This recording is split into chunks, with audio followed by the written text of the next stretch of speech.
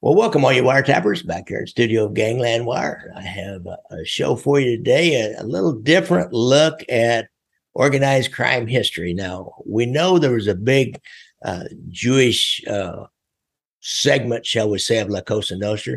I'm not really delved into it. Everybody knows the name of Mayor Lansky and Bugsy Siegel, but there was a lot more people, especially connected to Murder Incorporated. So I have here a man who's written an insider's, if you will, look at that early Jewish faction of especially the New York City organized crime and Murder Incorporated, Alan Geik. Alan, I really appreciate you coming on.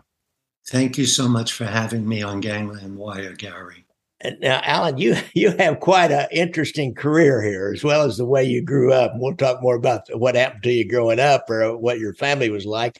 But you've got a novel out there, Glenfiddich's Inn. You've produced Grammy-nominated music in the Latin genre. You have hosted radio shows yourself in Los Angeles. You've edited films. You have and you've got all that creative stuff. You also have a master's from the London School of Economics and Political Science. That was another lifetime. And you've you wrote articles about the bank bailouts in 2008. So, I mean, you are a man for all seasons, my friend. Thank you. Actually, it was quite a journey and a lot of adventures along the way, I'm sure you've had to say. Well, that's how I'd like to live my life. So I got a copy of Alan's book and I read it and before it was actually published in PDF form in order to make some comments. And I've got some other comments that people have made about your book. Your book is Uncle Charlie Killed Dutch Schultz.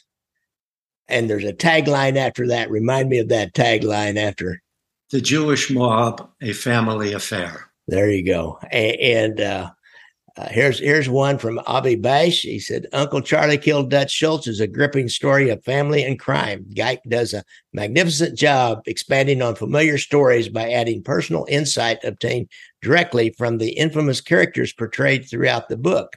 Here's another one. Magnificent storytelling, masterfully written and engaging insight into the powerful Jewish crime syndicate and the role they played in 20th century organized crime. So a must have for any mob enthusiast. So folks, I'll have links to that book on the show notes. And as you can see, if you're watching on YouTube, you see a cover of the copy and I'll have a link down there in the description of what we're going to talk about here. So Alan, how'd you get started on this project? It's like a family history is my understanding. Yes, it came out as a family history. I never really intended to write it. It was just part of a family story. Mm. But about 4 years ago, a cousin of mine, a favorite cousin, called me and he was ecstatic. He insisted I go to the computer and go to a website. And I went to it. It was an organized crime website, which I don't even think I went to very much at the time. And there was a picture on the homepage of a 1930s era police lineup with the men with fedora hats and overcoats. You know, you've seen 100. Oh, yeah. and I said, okay, so what? He said, my father's on the right.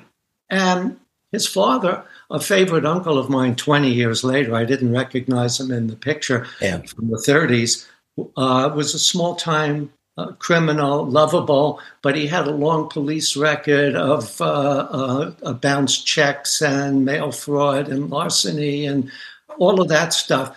And I said, okay. And he said, look who's on the cover. My father, not Uncle George, not Uncle Charlie, not Sammy Cassup, all the people who I wound up writing about. So I laughed. We had a good laugh over it. And a few weeks later, I went to see my sister, an attorney in Boston, who I told her the story of my conversation with our cousin. And she said, I have all those photos. Oh, really? Here, and I had nothing. I had traveled the world. And I looked through them, and the photos just gave a certain life to that part of our family history. There was Johnny Dioguardi with my father and a whole line of men sitting at a table, and there was my father and Sammy Cassup, who we always thought was the most hardened criminal of all of them. Yeah. But there was pictures of Sammy Cassup with my mother holding her around. He loved my mother. He loved all of us. And I said, somehow this should be put down on paper. And my cousins, who knew of these people but never knew them personally because they were younger, they just insisted that I write it. So as I started writing it, one thing jumped out at me was I started with my Uncle George and his lifelong co-conspirator and friend, Ruby Collard, just burglarizing a dry goods store on the Lower East Side. And as the story progressed, 40 years later, who would have thought but Ruby Collard would be the president of the Desert Inn and asking Howard Hughes to leave, and Howard Hughes wound up buying it. And also, my Uncle George at that time would be Sam Giancana and Trigger Mike Coppola's stand-in in Las Vegas for the Skim, because both of them were on the blacklist and couldn't go to Las Vegas. So they both trusted and had lifelong relationships with Uncle George. So who would have thought from that very beginning of a small burglary but that was parallel to what happened to organized crime.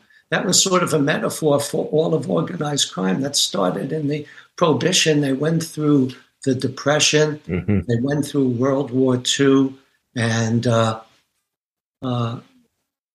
they thrived throughout all of those national challenges. So I just kept writing it and becoming more interested in how all these pieces fit together, which I never really gave much thought to before. No, I have to say one more thing, Gary. Yeah. What amazed me when I started it was I looked for context, for historical context. I mean, I knew the story of the killings of this one or that one, but I looked for a bigger context, and I found what I didn't even know existed: crime researchers and crime reporters and podcasters. And I didn't know that whole world existed. Yeah, it's quite a world. It is getting bigger and more detailed all the time. You know, as a friend of mine, FBI agent here in Kansas City, who actually was the case agent on the big skimming case that started in Kansas City that took down Chicago, Cleveland, and Milwaukee. And we were talking about the early days in Kansas City. And we had a guy named Nick Savella was the boss, and it was all the Cosa Nostra. But then they also had a guy named Max Jabin and Morris Klein, who were really important in the gambling end. And he said, the Italians were the brawn and the Jewish guys were the brains here in Kansas City. And so I think there's the same thing all over the United States. It's funny you said that, because one of the characters in my story who I knew my whole life, Johnny Ito, who was a fence, the least violent of all of them, but he had access to Mayor Walker in the 20s and Mayor O'Dwyer in the 40s, and he was also selling jewelry to everybody. And he was a friend of Frank Costello, and he claimed, and I believe him because he wouldn't lie about it, he said Frank Costello said they put Jews in as the Jews were the labor union presidents because they had better table manners. There you go. A little bit more sophisticated. No offense to any of my Sicilian, Italian friends out there, but that's just kind of the way it was. And I think they'd all agree with that. and this sort of gentle stereotype. Yeah. But your Jewish gangster was not really always that gentle. He may have had good table manners, but there's a certain underground there, especially when it comes to Murder Incorporated. You're talking about your uncle killing Dutch Schultz, and he was really well known as an angry, violent, vicious guy. So, tell us some of those little stories that you dug up. Well, Charlie killed Dutch Schultz in 1935. He got arrested in 1941 when Abe Relis and they were all attacking a lot of them got arrested. He did 23 years in jail. And when he got out of jail, he was very close to my family because my father was one of the many, I assume, men who brought money to his family because my father was a civilian. He had no police record. They were concerned about criminals coming, and they just wanted to keep it as clean as possible. And my parents knew Charlie and his wife before they went to jail and after. And my brother was close to him because my brother was a detective and offered him some, what would you call it, he helped him if there were any parole issues. And he always referred to me as his nephew and my brother as his nephew. And the man that I saw, I knew the man you were just describing, and that was certainly there. But the man I saw was interesting. He had great insights into the criminal mind going back then. And a lot of these people, by the time I was an adult, they wanted what a lot of semi-retired people always long for, camaraderie.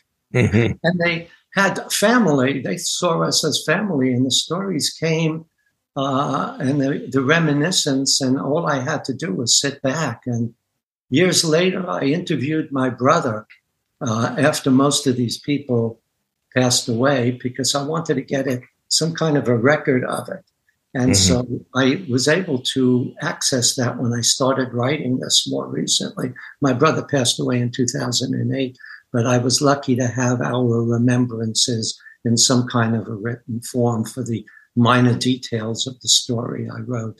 But Charlie was, I could see when he walked into places, and now we're talking about 1970s, say the late 60s, early 70s, when he walked into a place, people knew who he was. And he had been in jail for 23 years.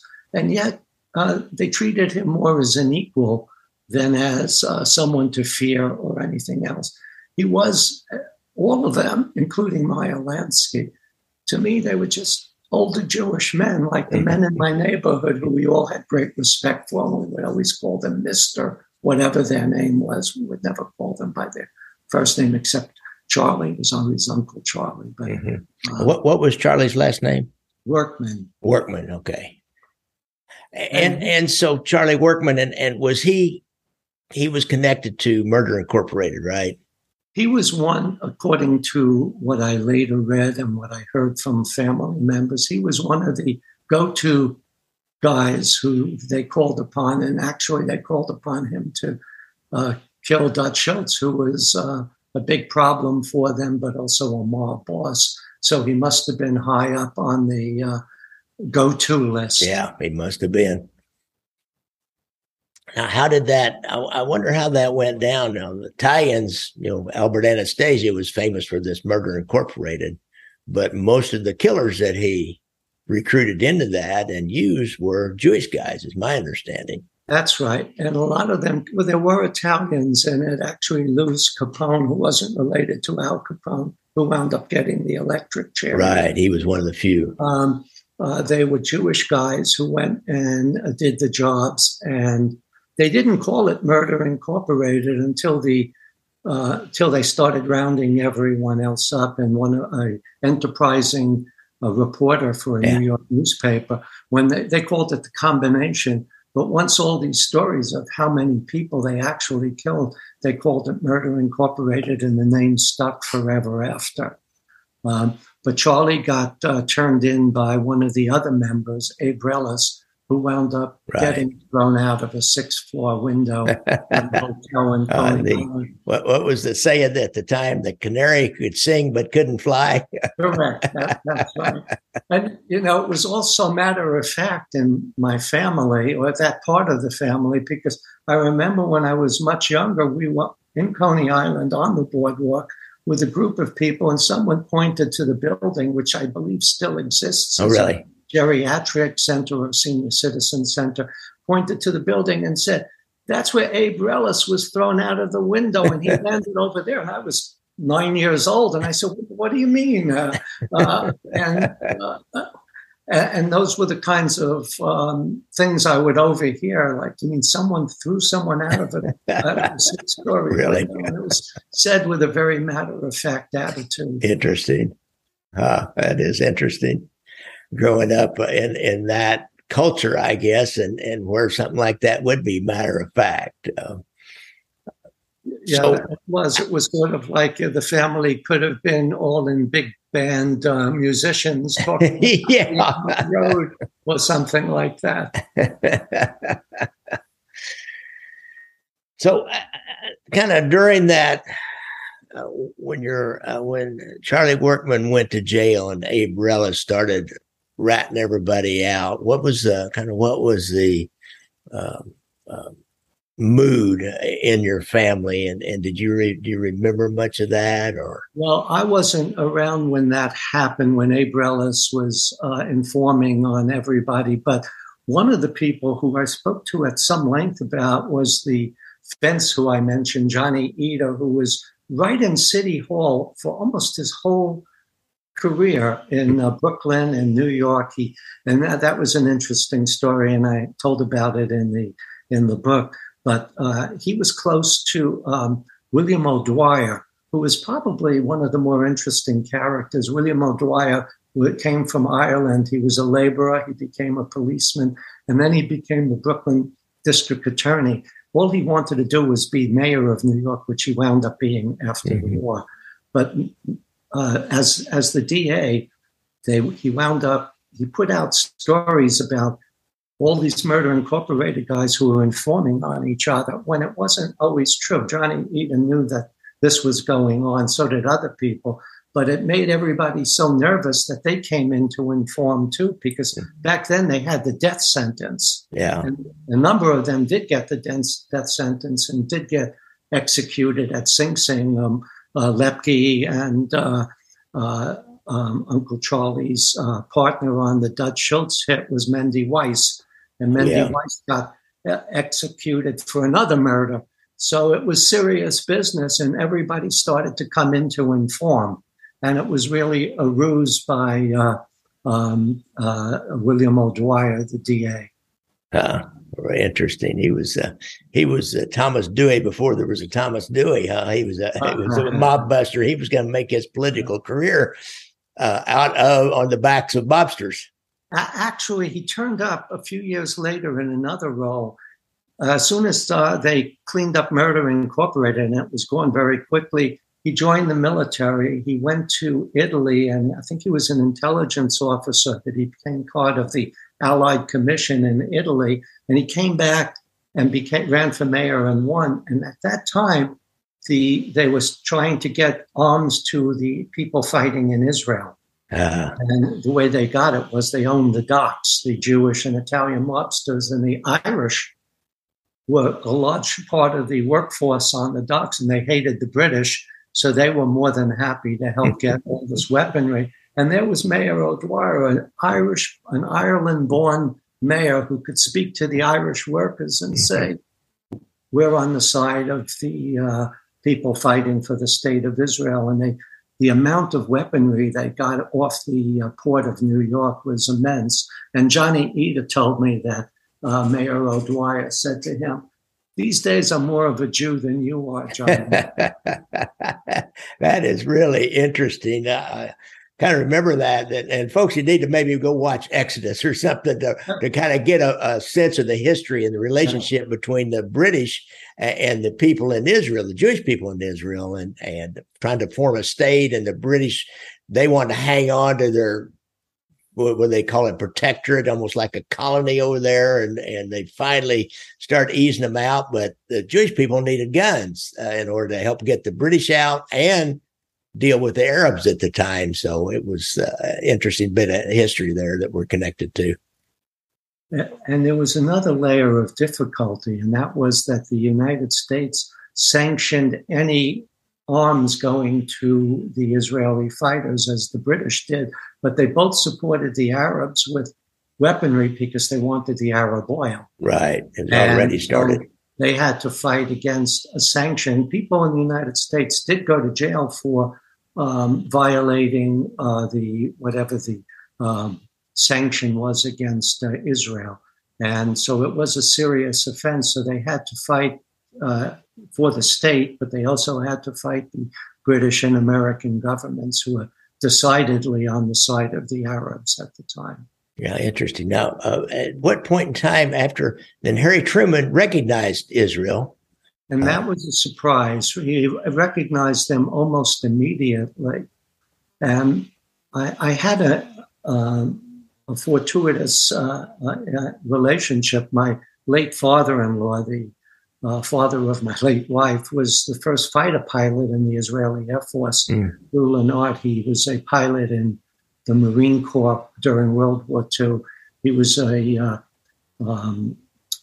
he left Hungary because of the anti-Semitism, and he joined the Marines, and he wound up being the first fighter pilot. But he was stationed in secret bases after World War II in Italy, and he witnessed and was a recipient of the mob's effect in Italy. They protected the secret bases from the British, who wanted them to be closed down. And during World War II, of all the countries in Europe, the country that was most supportive and protective of the Jews was Italy. And when we hear the expression stand-up person, which we all know, he's a stand-up guy, imagining an Italian family in Italy under the Gestapo who are not telling the Gestapo where the Jews are. Yeah. And women and children, that's stand-up. Yeah, that's stand-up. That's for sure. I think especially in southern Italy and Sicily, they had a long tradition of standing up against any authority that came in from the outside. That's bred into their bones. And also they had a long history of dealing with Jews and Phoenicians and people, because those were the first seafarers. And they put down in southern Italy and surely in Sicily. So they had a history going back 1,500 years. Oh, I didn't realize that. Interesting. Well, all around that Mediterranean, and of course, Jewish people were a huge part of that whole Mediterranean trade going back, and really what produced our modern society was a trade around the Mediterranean, because that was the Western world at the time. Absolutely. And so much history here. So it's, what about any other organized crime?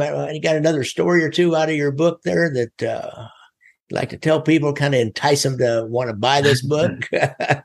Well, as I mentioned, Uncle George was an interesting character.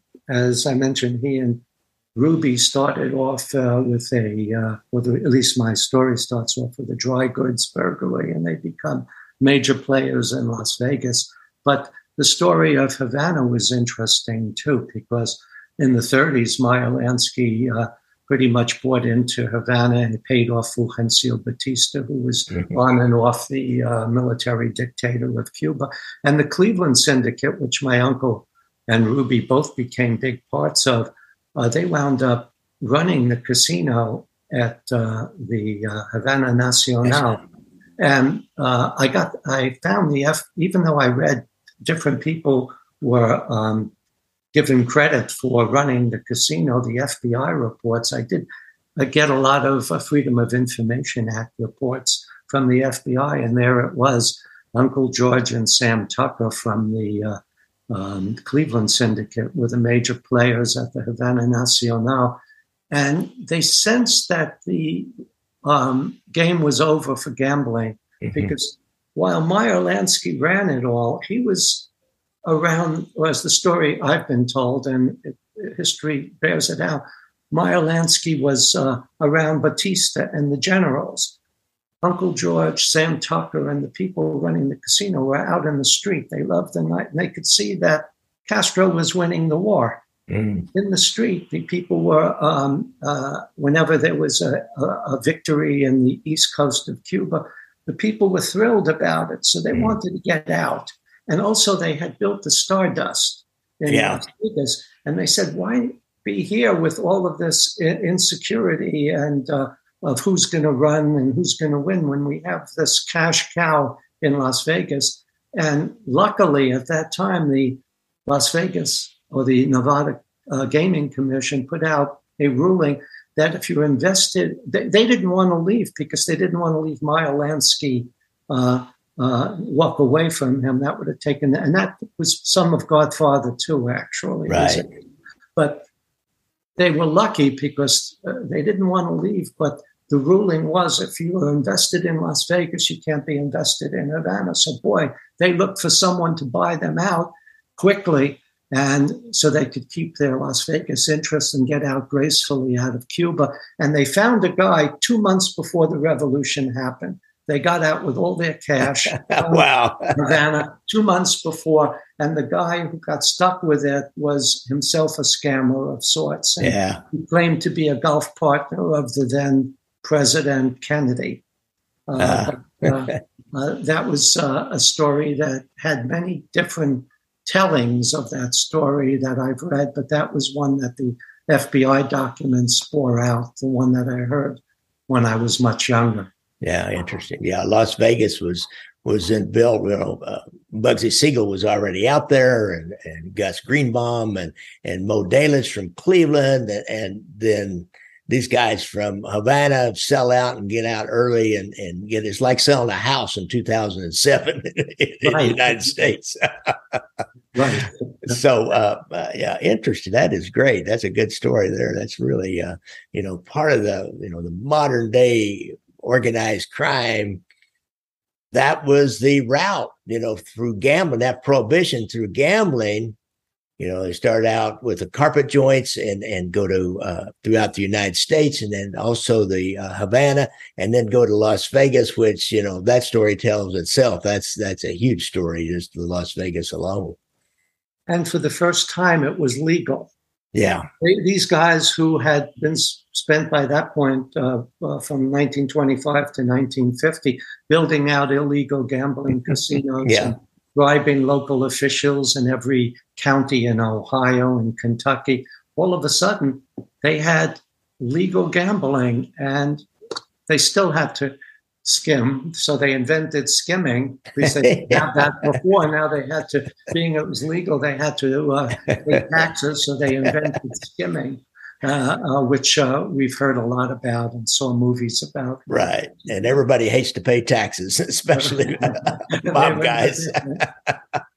Yeah, those carpet joints. I have an author that has a real detailed book about gambling before Las Vegas, and he goes into all those carpet joints, and he told me, he said, when they started building up Las Vegas and it got popular, the local people out there, they didn't know how to run a casino. They didn't know how to make money in a casino. He said, but the people have been running the carpet joints throughout the United States. They brought them out, and they were gravitated to that and they knew how to make money. And of course, the rest is history, as we see. And even years later, when Ruby Khalid told Howard Hughes people to leave, and he turned around and bought the Desert Inn and 5 or 6 other properties, he made the mistake of leaving the same people in charge of the casino, the people who were skimming for years, and they cared less about Howard Hughes than they did about the mob. Yeah. And one of them told me, my first trip to Las Vegas in 1976, one of the casino pit bosses, Peanuts, his name was, he came from Cleveland. I was there with my father. And he said, what did we care about Howard Hughes and these retired FBI agents? Yeah. We were as blind as we could. We would have never done that when the mob guys were in charge. And so Howard Hughes left 2 years later. Yeah.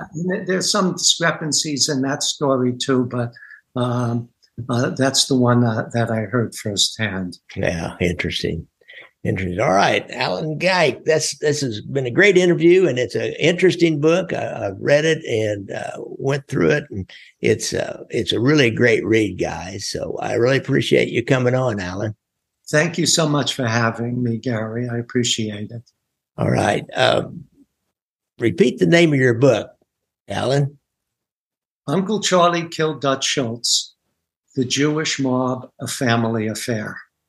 All right, folks, be sure and get that. And don't forget, look out for motorcycles when you're out on the road. And if you feel like you or a relative or somebody you care about has a problem with PTSD, they're a vet, go to the Veterans Administration website and get their hotline and get some help there. I really appreciate it. You can always support me on Venmo or buy me a cup of coffee. And tune in. Tell a friend about this show. That's how I get more listeners. More listeners I get, the more I like it. Thanks a lot, you guys.